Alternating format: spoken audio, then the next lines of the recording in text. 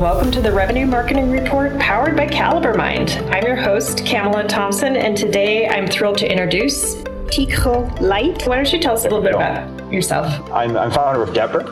I think that's interesting to tell. Dapper is a growth marketing agency, a relatively young agency. So we've been around for 3.5 years, almost 4 years.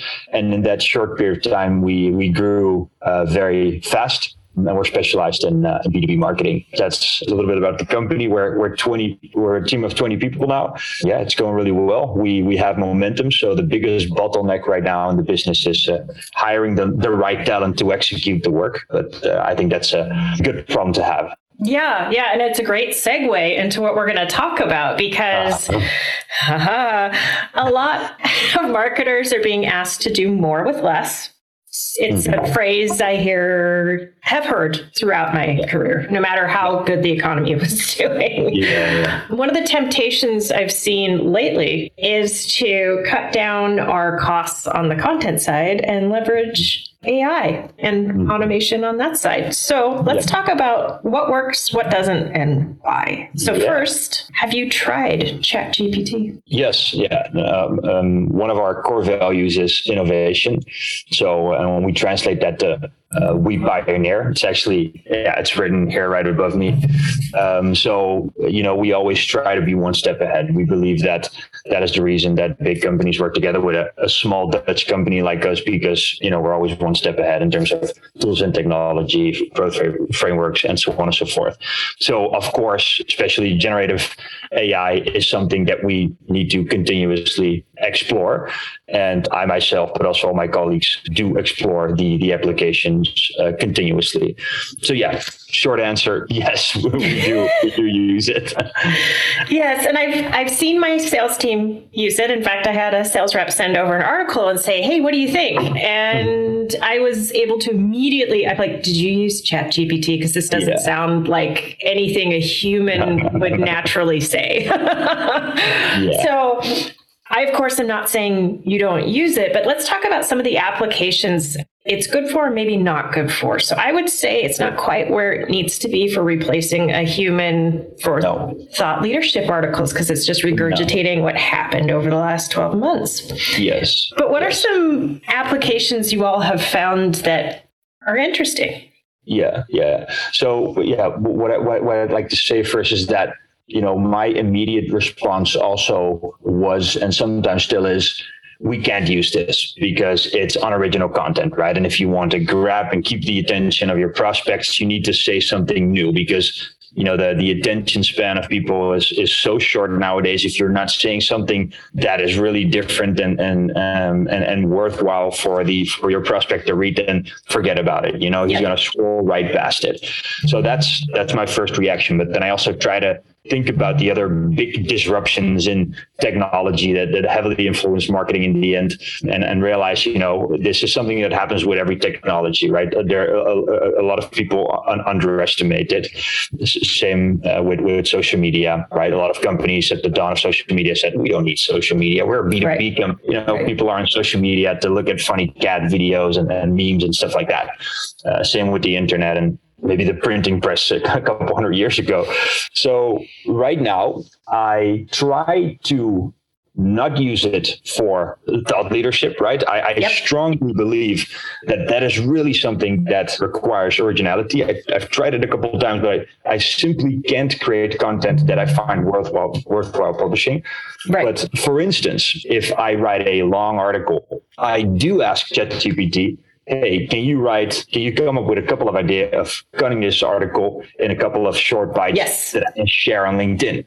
Yes. And that is something that works very well. Yep. Or for instance, if we write an article for a client of ours, we might ask, hey, rewrite this same article, but then imagine being a cybersecurity specialist with 10 years of experience. And if you give these very, very specific prompts, then all of a sudden you get an article that has a much better tone of voice.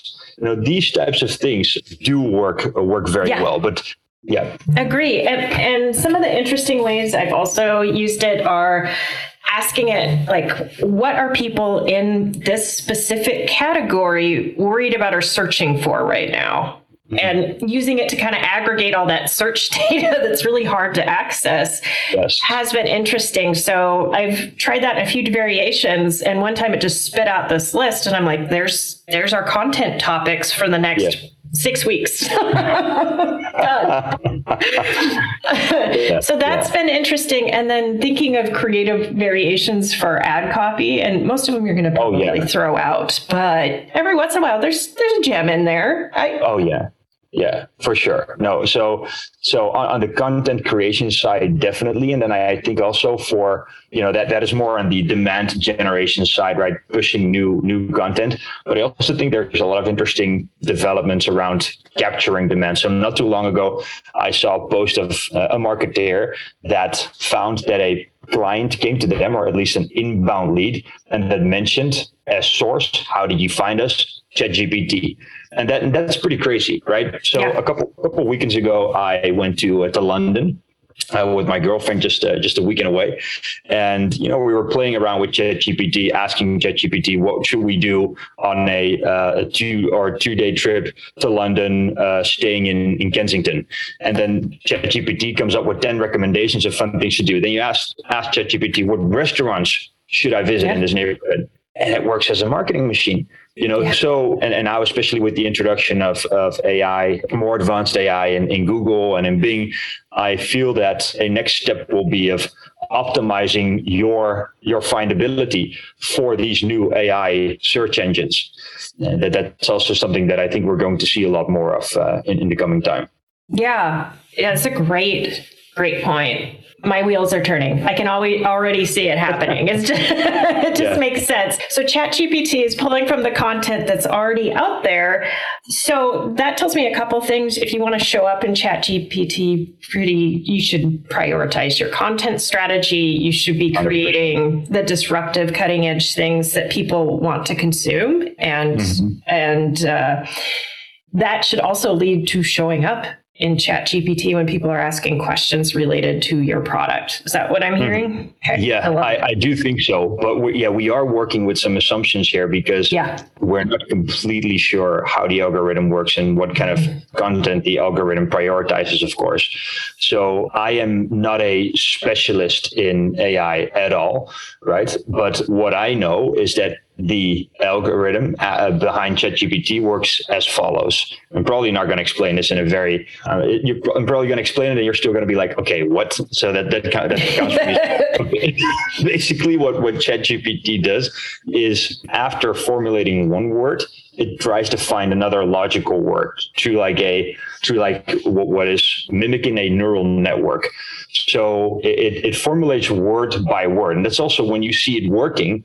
It doesn't, completely pushes out one full article. It goes bit by bit, which is crazy. So it formulates every word. It thinks after having one word, it looks to find the most logical words to put after that. So I think we need to very thoroughly understand this algorithm in order to understand how we're able to be found on the algorithm. If it's the same as Google or anything like Google, it boils down to just answering questions as properly as possible, right? The days are long gone where you just could put a certain keyword 100 times in an article and hide it behind images and put it in at the right spots in order to be found. Right now, we just have to give a good answer to a question.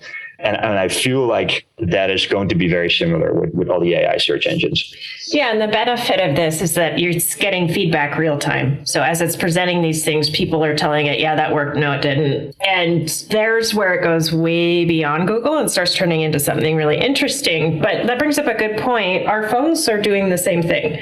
Mm-hmm. You know how most of us, those of us who swear, when we first get the phone, it autocorrects that out of it. And then eventually it learns, no, you're actually trying to type that. I'm going to let you do that. So, so as you autofill text, you start noticing words you use more frequently pop up as the next option. So the machines are taking over. It's happening. Yeah, well, and it's funny because this, it sounds like a joke, but more and more of these software and SaaS are introducing generative AI. So also, I don't know if you use Notion yourself, but I never installed generative AI, but I was typing in a document and it allowed me to click on suggest a copy. Yep. And a couple hundred words are put in front of me, like pretty decent. Like, Yeah. it's not perfect, but wow, this just saved me like 20 minutes of typing. Yeah. It's great. Yeah, and many of us have been using similar technology to ChatGPT. I know a lot of people who use ChatGPT as an editing tool. And I've used tools like AutoCorrect, Grammarly. There's quite a few out there, very similar. So this isn't new. I would say that we still need to apply our own context and judgment when it comes to what we use and what we edit and what we change. But I like that you pointed out the knee-jerk reaction for me also was I can't use this because it's not going to be new things that people want to seek out. And then you think about it a little more and say, well. And also I think it's like the fact that this can develop in something that can do that, I think should signify the importance of understanding very well how it works. And even though right now I'm not going to use it for my own thought leadership content, I will keep using it for different purposes and keep exploring the applications of it, because at some point in 5 to 10 years, it will be able to generate these new ideas. And the moment is there, you don't want to be the person that doesn't understand what's going on.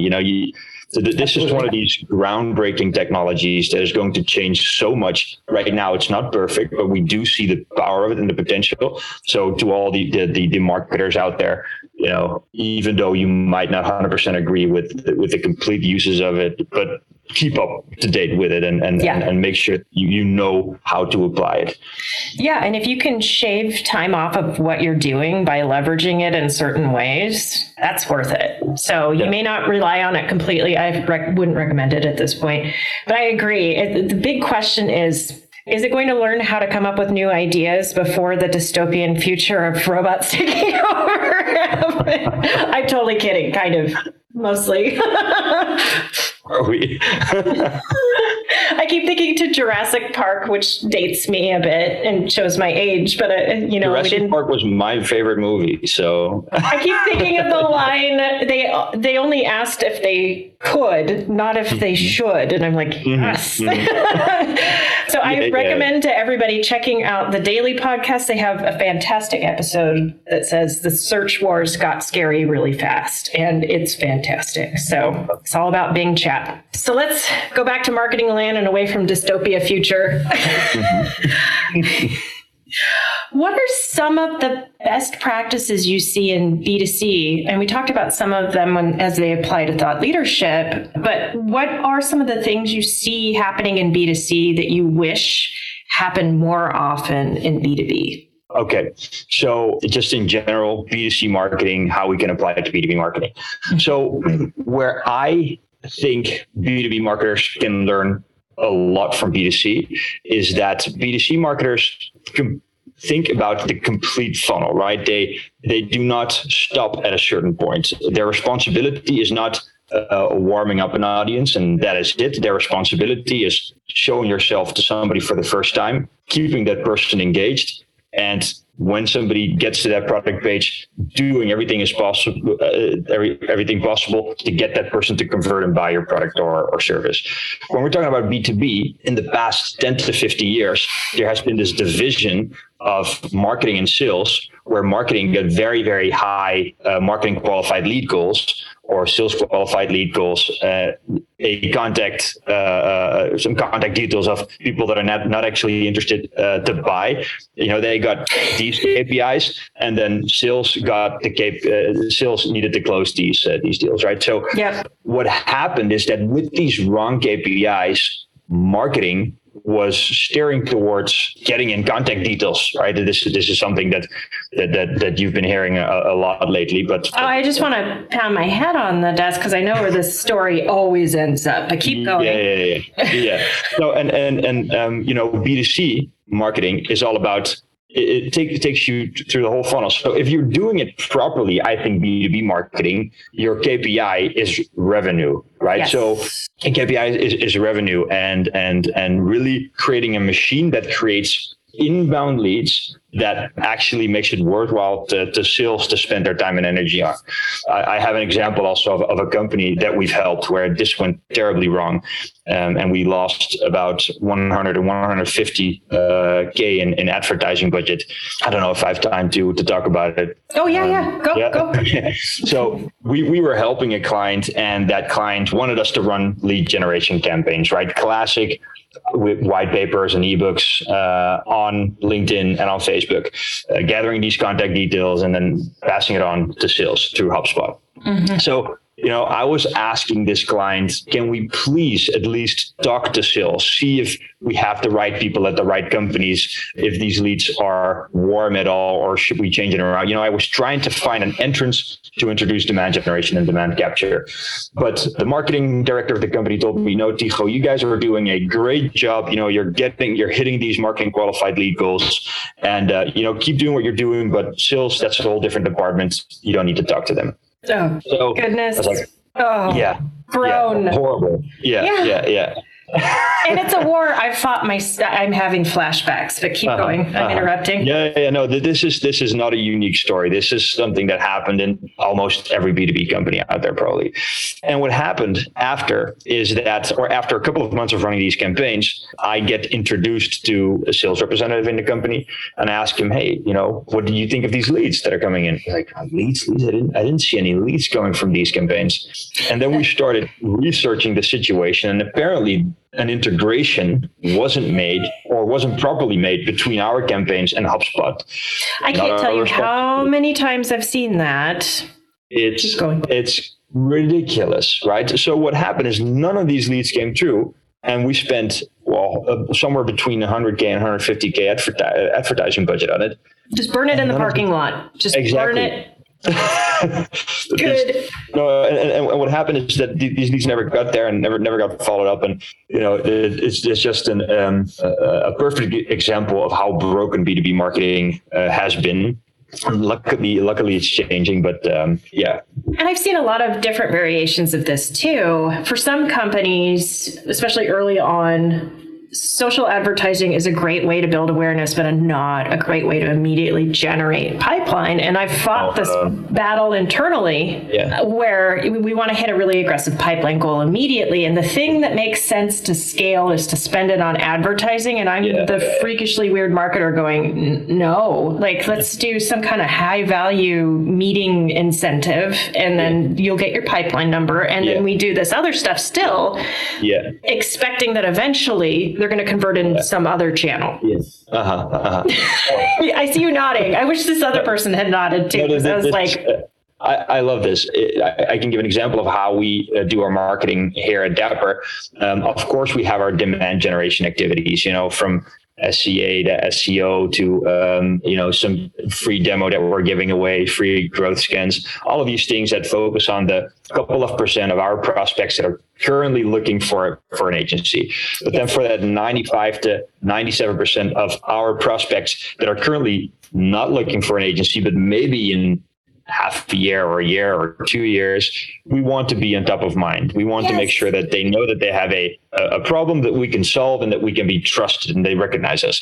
So my goal personally is to become famous within a very, very specific niche. And that niche here in the Netherlands even is a group of B2B marketers at companies between 20 FTE and 200 FTE, because that's the perfect prospect for us now. And if I zoom in on that, that's a group of 30 to 50K marketers maybe in total. And then all of a sudden it's like, okay, that's not a big group of people. We can become famous there. And all of a sudden you switch your mindset, and even the paid advertising that I'm running are high value videos, high value carousels. You don't have to click on them. You just have to scroll past by them and watch them. And the only thing that I optimize for is video views. I just want to grab people's attention, keep the attention for as long as possible, and make them feel that they have a problem that we can solve and that we're on top of mind.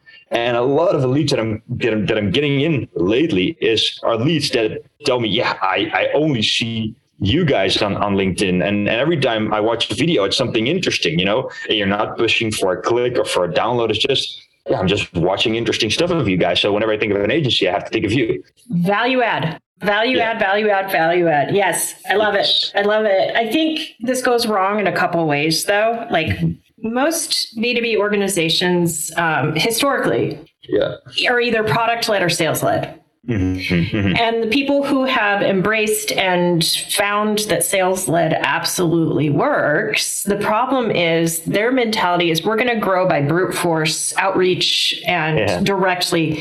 And what happens in those organizations, and I'm going to go to my soapbox a little bit, but what happens in those organizations is that marketing is so severely undervalued that no matter what you do and what numbers you produce and what you tell them, you're going to have a battle on your hands because they're going to go with what the sales team is feeling rather than the data you're producing. 100%. Yeah.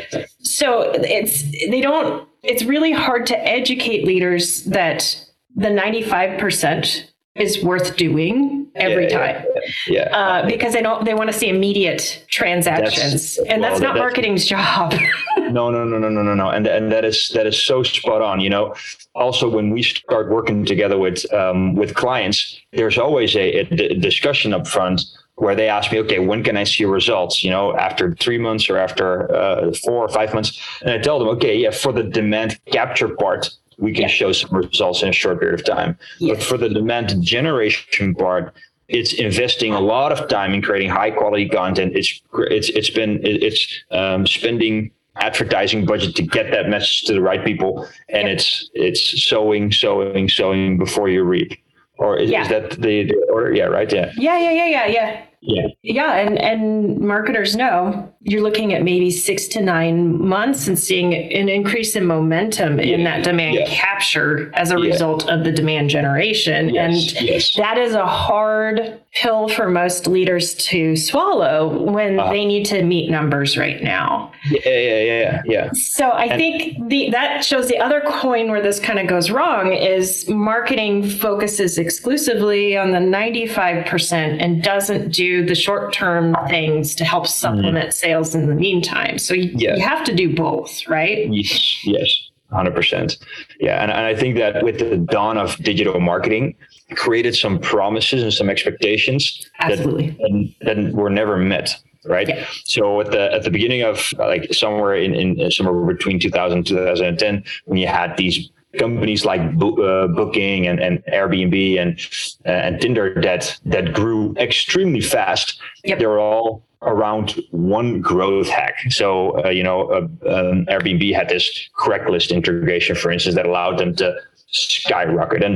And especially in the world of growth hacking or growth marketing, which is how we present ourselves. You know, this false idea of, just finding one hack and skyrocketing your company is still very much alive nowadays. Well, I battle it every day. Every day. You just need to do one or two things really well, and then that'll will take off. I wish that was true. Yeah. It's not. It all boils down to marketing 101. We're finding out, okay, this promise of digital marketing or growth hacking isn't true. Nope. For 99.9% of the businesses out there. You will not find one growth hack that will catapult your business. We have to go back to the basics. Who is our audience? Okay, define it very well, narrow it down, fine tune a message that speaks to them, and repeatedly reach them with that message and with something valuable to say, and become and create this top of mindness. And in the meantime, making sure that you're there when people are looking for you. Marketing 101, but still not so simple for a lot of people out there. Right. It's relationship building is the business we're in now, and it takes time. You don't get trusted on day one. It takes a lot of customer evidence. It takes communities. It takes a lot of forums. And it also takes speaking the language that the people you're prospecting, the same language they speak, the same pains they feel, all of those things. So yes, nail the basics. Love it. Yeah. Tycho, thank you so much for coming on the show. Where can people find you online to network? Tycho Luijten on LinkedIn. So can they see my name somewhere? It's TYCHOLUIJTEN. So we will link to your agency, your LinkedIn profile in the show notes and the article. People can, I encourage them to go right now and check that out. And for those of you looking for more great content like this, check out calibermind.com.